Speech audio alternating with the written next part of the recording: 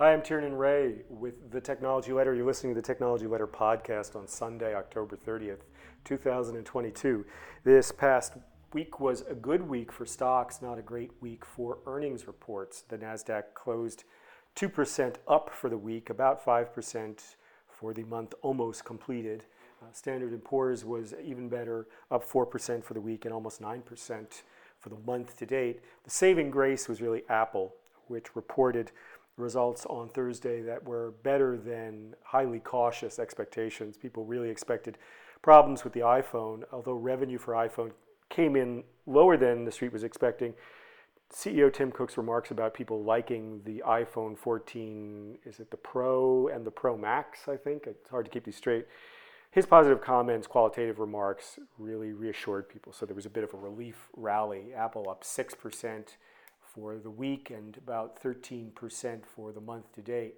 Elsewhere in earnings, though, it was a strange story. In particular on Tuesday, what struck me is Alphabet and Microsoft both reported, and they were asked if they could give some indications of the macroeconomic situation, given that they're, gigantic companies that have been around a while with very seasoned management. In particular, Alphabet CEO Sundar Pichai was asked about what he thought of the current economic climate versus prior economic cycles. And he said, quote, I think compared to the past, I think going through this, there is, as we have said before, there is more uncertainty as we go through. We definitely see indicators on both sides, so that makes it a bit more unique.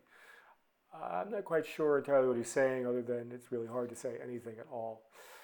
The thing that was most surprising this past week was both Microsoft and Amazon, which reported Thursday, talking about some slowing of consumption in the data center market, in their cloud computing services, Azure for Microsoft and AWS for Amazon. I think the important thing to bear in mind is that although users may be slowing, this is still an existential area of investment, meaning Microsoft Azure, Google Cloud, Amazon AWS, these companies have to continue to invest for years into the future for building capacity for demand down the road.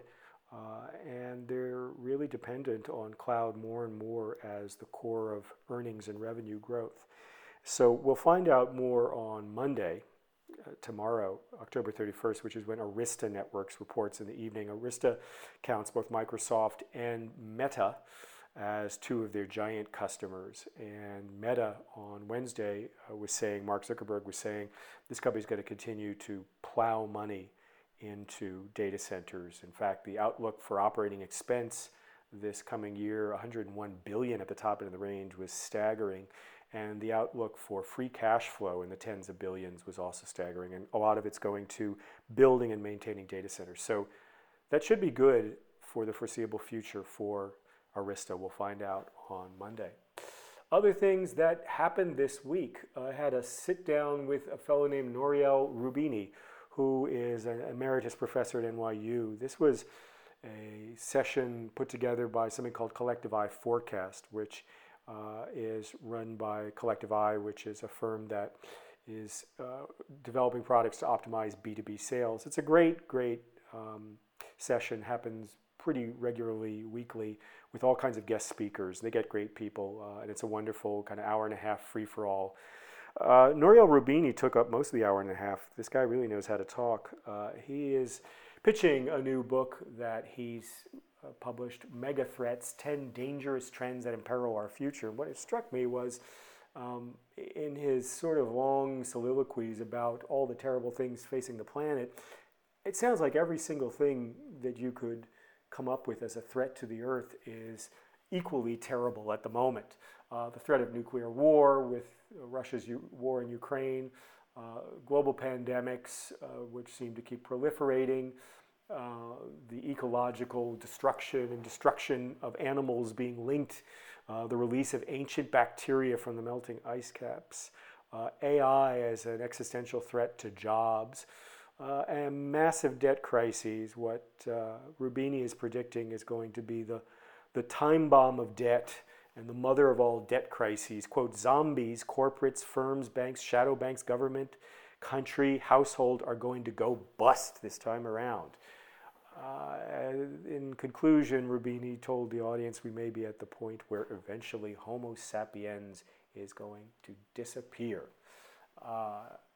Uplifting stuff, to be sure. I think that when gigantic, epic changes happen, probably the way that they interrelate is important, because some aspects of some of them may cancel out some aspects of others. So it can't be the case that every single thing is equally a threat, in my humble opinion. Also this week I did an interview with a gentleman named Ido Suzan, who is the CEO of a firm called DriveNets, a 6-year-old privately held company near Tel Aviv in Israel.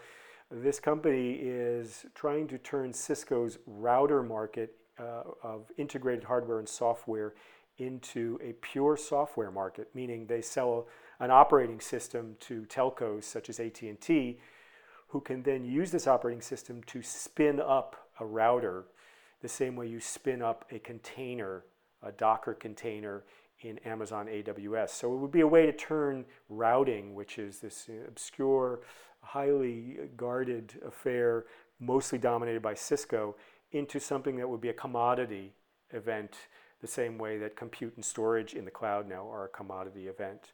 I think whether it's DriveNets or another company that succeeds here, because Arista owns a competitor, Pluribus, which it acquired, and there are others out there such as a privately held company called Kaloom. Whichever of these companies kind of cracks the code, it feels like cloud should finally break open what has been the protected fiefdom of Cisco and this approach of integrated hardware and software. It feels like there's really something there. And if that does happen, if network routing goes the way of cloud computing generally, I think the implications could be profound for a kind of highly more flexible and nimble sort of routing of networks. That's my 2 cents for the moment. I was also looking this week back at the Great Recession. The Great Recession happened starting in January of 2008 and ending in June of 2009. It's 18 months of recession. It was the longest recession so far since the World War II. And interesting to note, stocks had been up in 2007.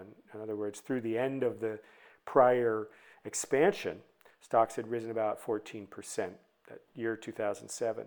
Stocks proceeded to decline most of 2008 and turned in end of November, beginning December of 2008. So stocks anticipated by 6 months the end of the recession. Now, currently this year, we've had a very different picture, right, from what we had in 2007 going into 2008. So the year-to-date decline of the S&P 500 is down 18%. The 12-month decline is down 15%. There's already been quite a bit of decline. We had the first 2 quarters of this year negative GDP growth. 2 quarters back-to-back of negative GDP growth, according to the Bureau of Economic Analysis, does not necessarily make a recession.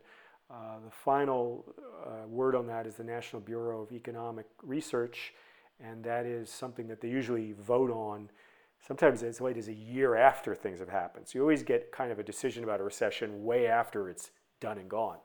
But if there's 2 quarters of GDP decline, which there has been the beginning of this year, and stocks have been down 18%, it's quite possible that we've had the slowdown that we're going to have and that we're going to have a bounce in stocks.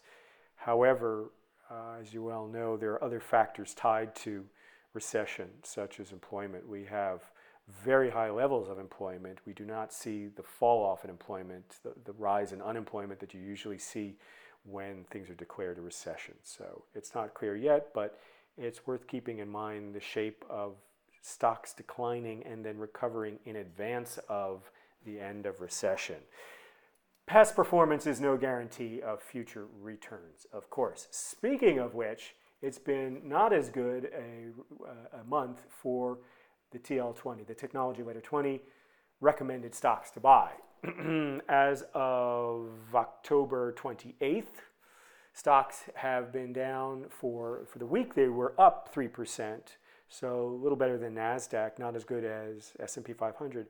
For the month to date, however, the decline is 3%.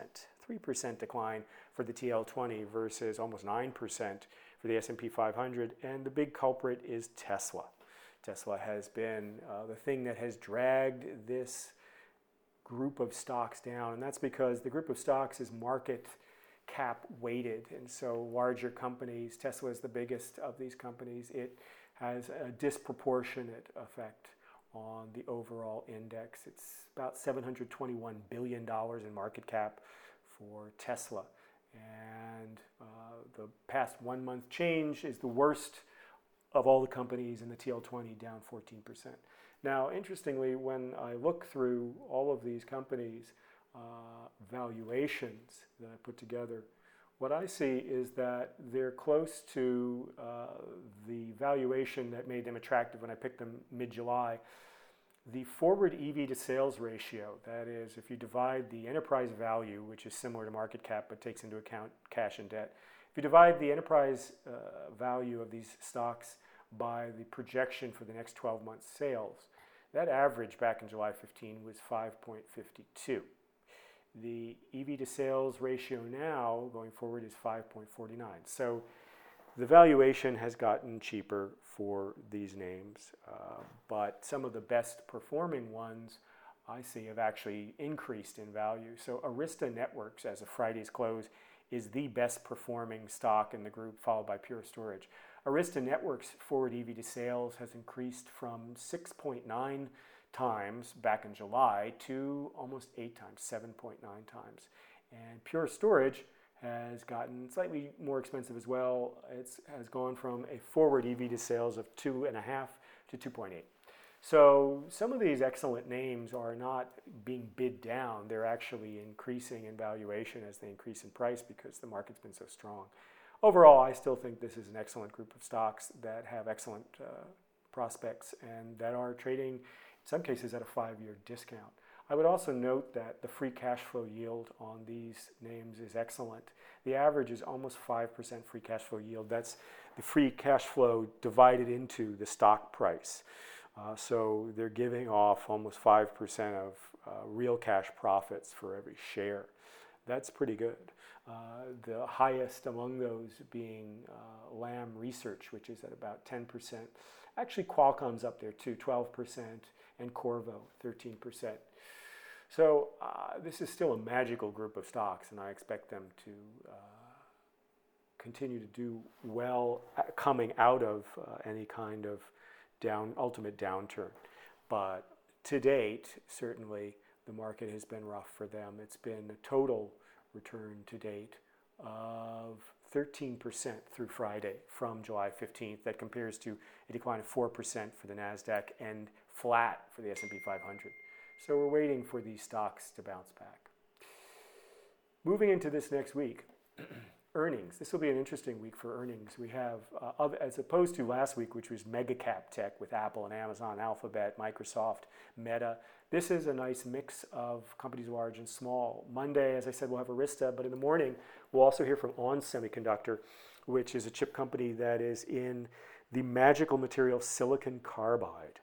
This is a chip that can greatly improve the transfer of battery power from the battery pack into the motor. So it's the conversion of alternating current to direct current. I'm sorry, I got that the other way around.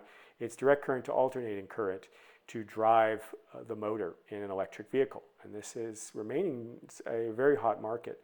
We're also going to hear on Monday, not in earnings, but in the Analyst Day meeting from Wolfspeed. Wolfspeed is a competitor to ON. Wolfspeed has done great this year. They're also selling silicon carbide chips. These are for traction inverters that do that battery conversion. So they'll be at the New York Stock Exchange tomorrow, Monday morning, and I expect to be there as well, hearing from management about how they see the market, what their plans are for this year, and probably dealing some skepticism about, is the volume of cars sold going to support the company's plans. We'll also hear from a number of great companies such as Alteryx on November 1st, Tuesday, and Advanced Micro Devices on November 1st, and Zoom Info, Dynatrace, Qualys, HubSpot. Wow, HubSpot is another TL20 company. Amplitude on Wednesday. eBay is another big one on Wednesday. And Roku. We'll see if Roku can finally sort of come out of the penalty box. That's on Wednesday as well. So a great week for earnings. I would encourage you to tune in and enjoy the ups and downs of this group. I think it'll be interesting. Thank you for tuning in today, and have a good rest of your Sunday.